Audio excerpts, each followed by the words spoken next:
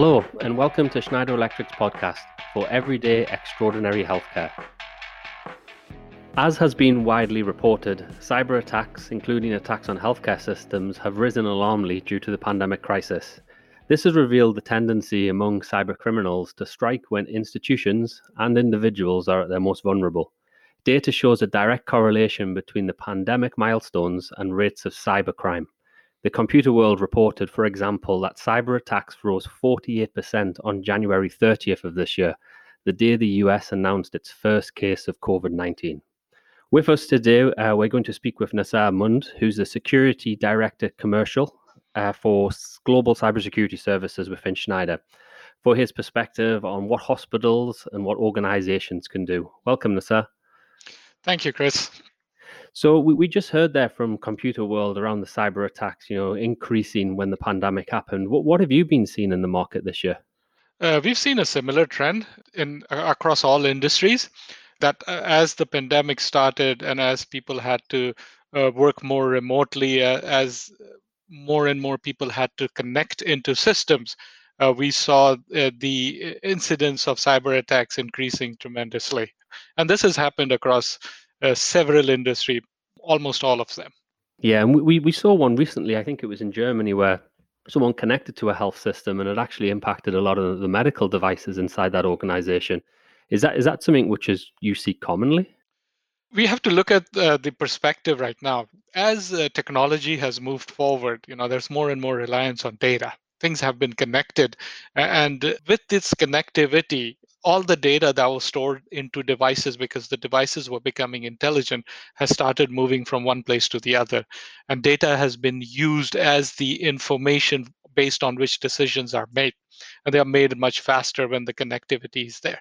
So the more you expand that transition of data, you expand your attack surface. Yeah, so And when we look at digitization and we think, okay, we want to have these open connected systems, and it actually poses a risk for an organization. yeah, and you would have heard the maxim that the technology that helps us do things faster also increases our risk as well. So the more we get into using data to make our decisions, the more we connect things, the more we start moving things around, the attack surface, as I explained, it increases. And when your attack surface increases, of course, people are waiting there to make money out of that as well. So yes, we have to be very careful. And with the pandemic, what has happened is there has been an increase in need for people to connect remotely. So you have opened another avenue for that data to flow. And again, that's another attack surface that people can go in there and attack. So what can organizations, and particularly healthcare facilities, what can they do to kind of warn off these types of attacks? First, they need to be cognizant of the fact that your attack surface is increased. Okay. The realization is the first thing. Then they need to put systems in place to ensure that that data is protected, both from an IT perspective, and a lot of that data now is coming out from their OT systems. So if they need people to connect remotely, those people need to connect to the OT systems as well, whether it be the electrical system based on the connectivity. So from a cybersecurity perspective, we have a solution that provides you a very secure remote access into your OT assets.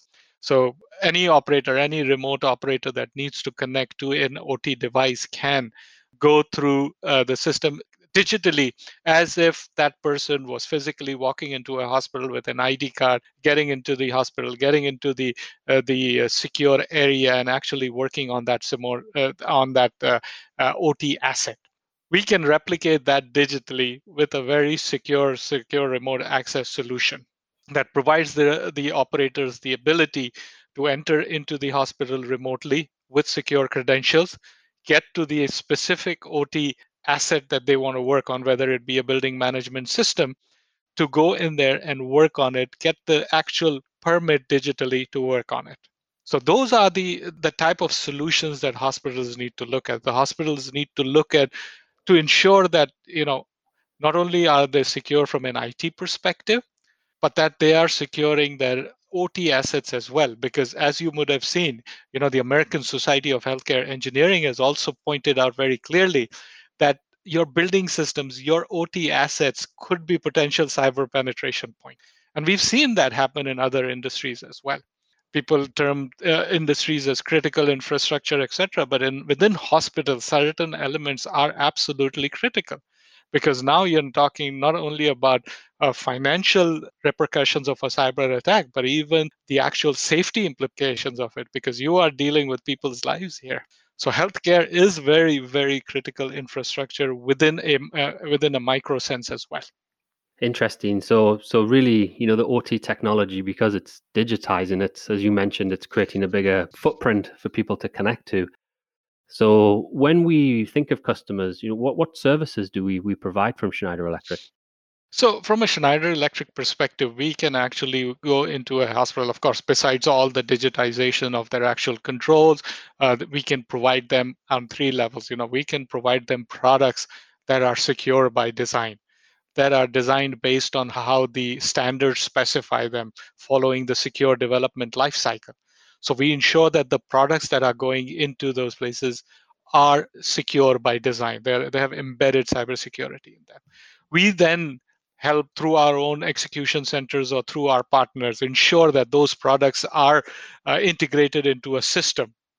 When that system then goes in and sits in our customers' infrastructure in their network, where they connect to different things, whether for example, our BMS system goes in there, sits in the larger network of that hospital network, connects to different things where information is coming into them, we can help them go and see if that entire network is secure.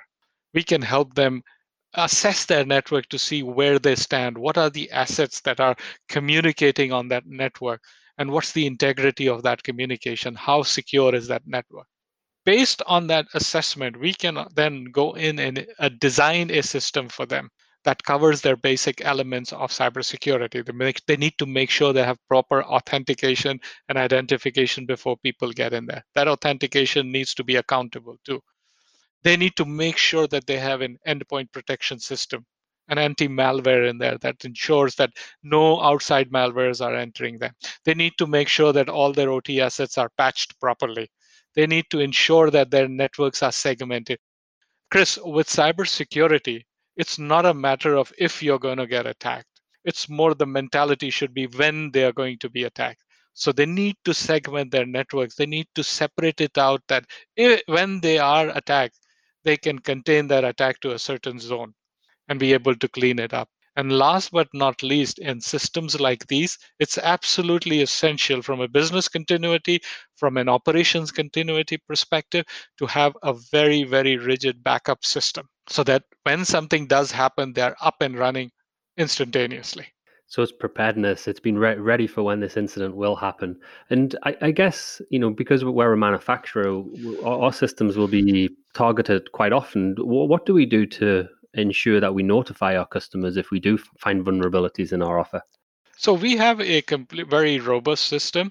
We have a product security office that is specific to ensure, one, that our products are secure, and two, to be able to inform all our customer once we find vulnerabilities within our system.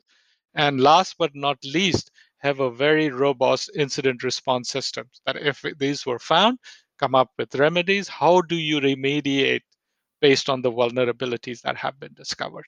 So we have a dedicated department called Product Security Office that focuses just on that. Excellent. So thinking of resiliency, cybersecurity is about planning and being prepared, and making sure that, when we do have an incident, it's about containment of that penetration. Absolutely. You need to have a plan. Think of this plan as a safety evacuation plan. You don't say if a fire, when the fire would happen, this is what we are going to do. This is our execution. This is our evacuation plan.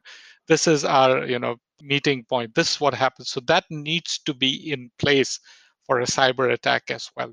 It is as critical as safety, not more, because now it has safety repercussions. Yeah, fascinating. Well, Nassar, thank you for joining us today. Very insightful. Thank you for giving me the opportunity, Chris. Appreciate that. Thank you very much.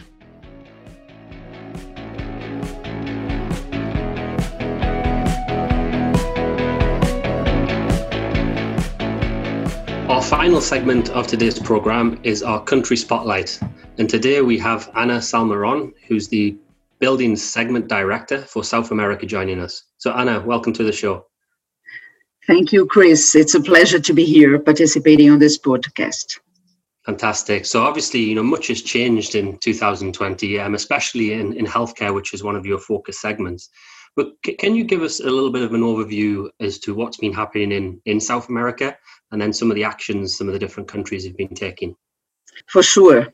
Well, first of all, it's a great opportunity to be here and bring a South American overview of what have been happening here and how we have been responding to the challenges this year because of the pandemic of COVID. And before I start talking about what is going on around here, it's very important to say that when we talk about South America, we are talking about many different countries with different ways to react to the pandemic. And sometimes the impacts have been different from one country to the other because of COVID. So what I would try to bring here is an overview on whatever is common among them, okay? Well, as you probably know, coronavirus started here in February when Brazil confirmed the case in São Paulo. And since then, all governments have been working very hard to protect their citizens and to contain the spread of the disease. But more recently, since July, we have, in Latin America overall, we have become the region with the highest number of confirmed cases. And aside from health risks that we all know, we are already facing a lot of economic impacts around the region, and we will be facing even more, we believe, in the future. And just to give an overview, many countries have recently relaxed some of the restriction actions, such as in Brazil and Chile. But in Argentina, for example, they are still under strict quarantine measures, okay? So while many people started working from home since the beginning of the quarantine, all the facilities teams of our hospitals had to dedicate themselves even more physically present inside the hospitals, and they needed to keep everything safe, available, working in operation. They never stopped working because of the pandemic, and they have been facing a lot of challenges and difficulties. And what we saw around here is that whatever was already approved and ongoing regarding investments in their hospitals, they kept this, generally speaking. But of course, the focus has been totally redirected to make things working, available, because of the huge number of patients that arrived every day at their hospitals.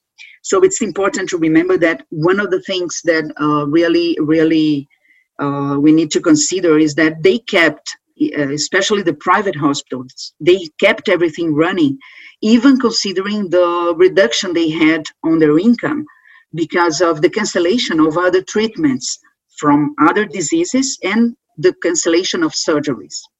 Well, what we see as common because of the pandemic is that hospitals are today questioning themselves how they can better react and how they can react more quicker to similar health events in the future. How can they improve their resilience in situations similar to the ones we are facing right now? I could say that they really are, they see today that they have many rooms for improvement inside their facilities. And when I say rooms for improvement, I mean from the electrical distribution installations to their building management systems, whether they are integrated or not.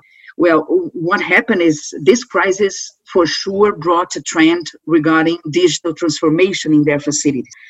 And of course, what we see is that we have different levels of maturity of the building management systems in the hospital. So we don't see the same level in all institutions around all countries, but they all noticed they needed to move, and they need to move right now things forward regarding integration of systems, in a better integration of their systems.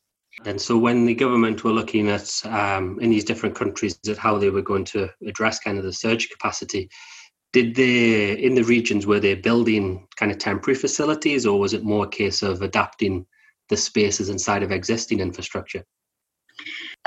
Most of them had to adapt what they had regarding access control, for example, for some areas inside their hospitals.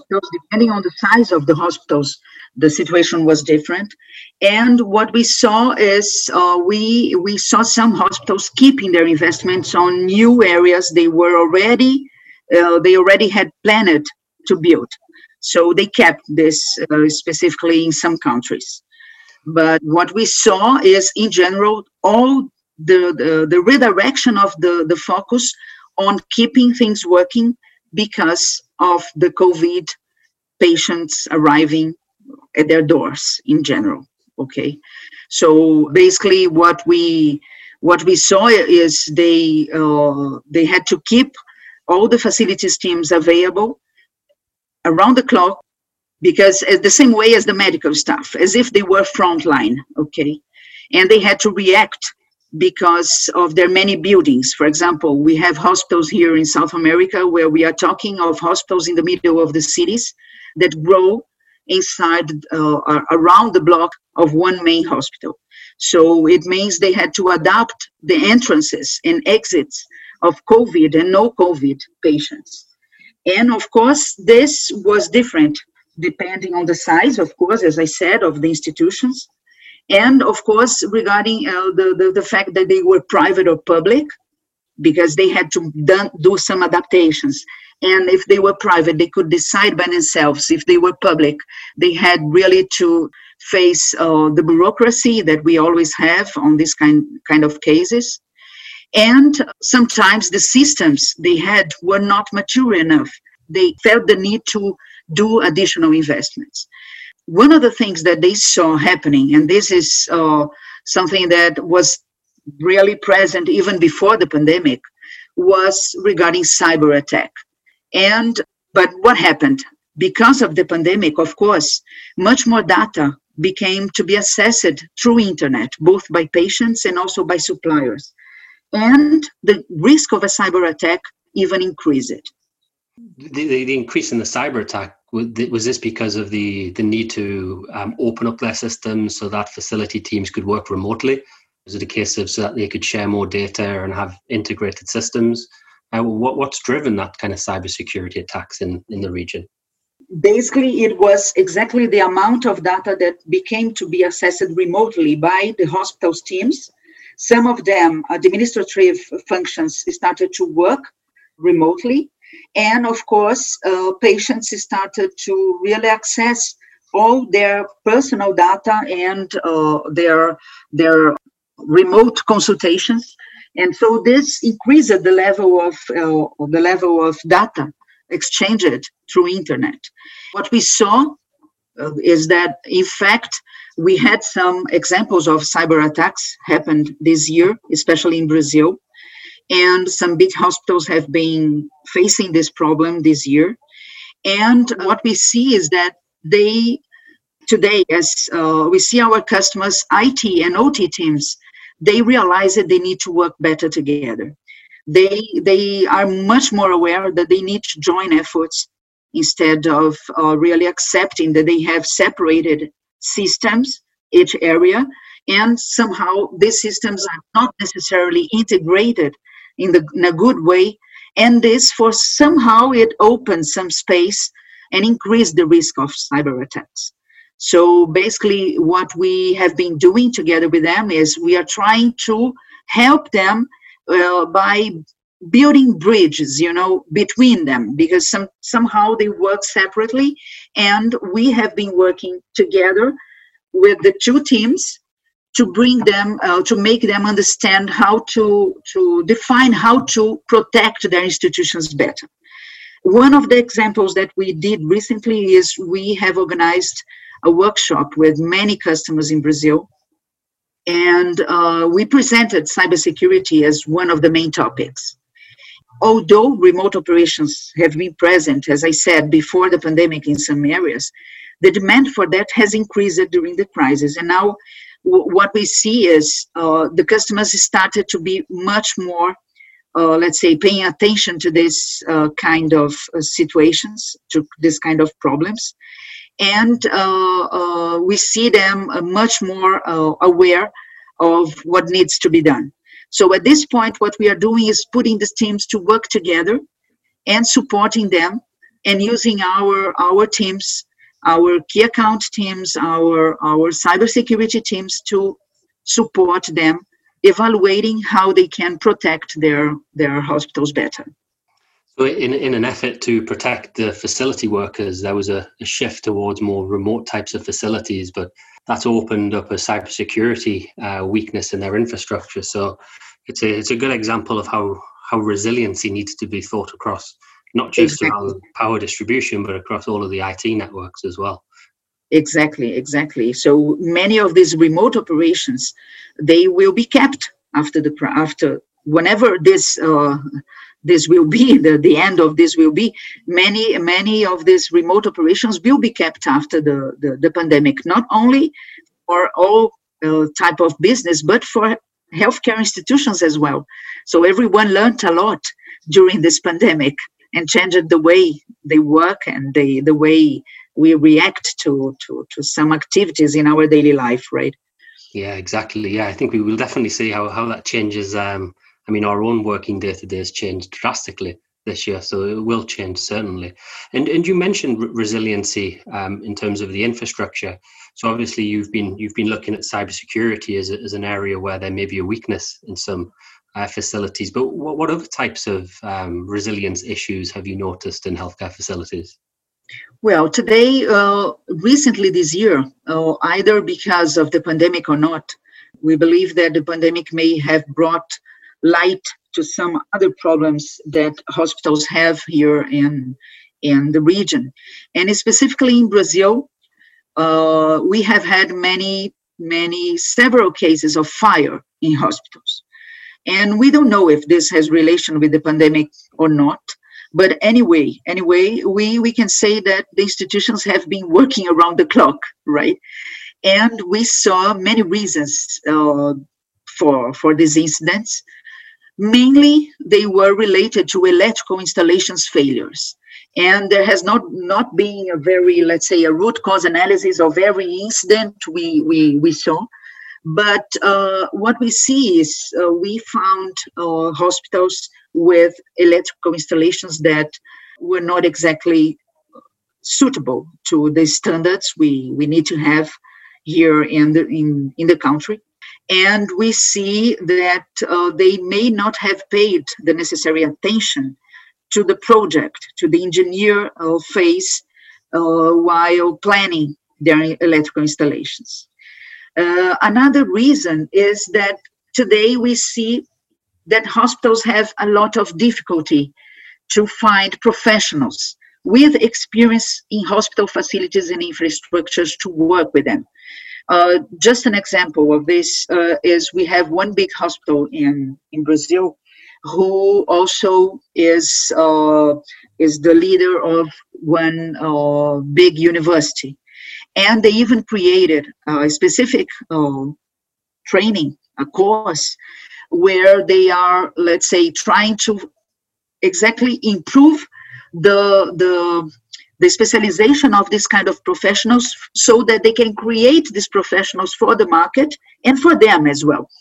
Of course, in the end of the day, they want these professionals to work for them. They are a hospital and an university. And what we have been doing is trying to help them evaluate their electrical installations in general. And we sometimes find very old electrical installations. And some of them, as I said, not exactly built according to local standards. And what is more, let's say, sometimes makes us worry a little bit more is that there are not exactly suitable maintenance procedures established and in place, depending on the hospital, of course. The bigger the hospital, the more organized the private hospitals, the more organized they are, the more their staff is prepared, and of course, the more procedures they have regarding maintenance in general. But mainly this difficulty they have regarding the professionals is something that is really something that they are really worried about and they are trying to solve. Regarding the installations in general, the electrical installations, we as Schneider Electric, of course, this is in our DNA. And what we have been doing is we are, for greenfields, for example, we are putting together these multidisciplinary teams of engineering companies, panel builders, and the end users from hospitals to discuss and to build, even sometimes with the help of some consultation companies, to really build the project right from the beginning. This is very important. And this for sure brings more safety, and if everything is built and planned and designed according to standards and according to the best-in-class solutions that we, of course, have. We are also discussing the topic of the quality of the electrical installations more with our hospital customers, with end users. And more, they are more, let's say, interested on discussing this kind of things. Fascinating. Well, thank you, Anna. Thank you for joining us today. Okay, Chris. It has been a pleasure. Thank you. And thanks to everyone for listening to this episode of Schneider Electric's podcast for Everyday Extraordinary Healthcare. Join us in the coming weeks as we will explore additional aspects of driving resiliency in healthcare, such as asset management and flexible buildings.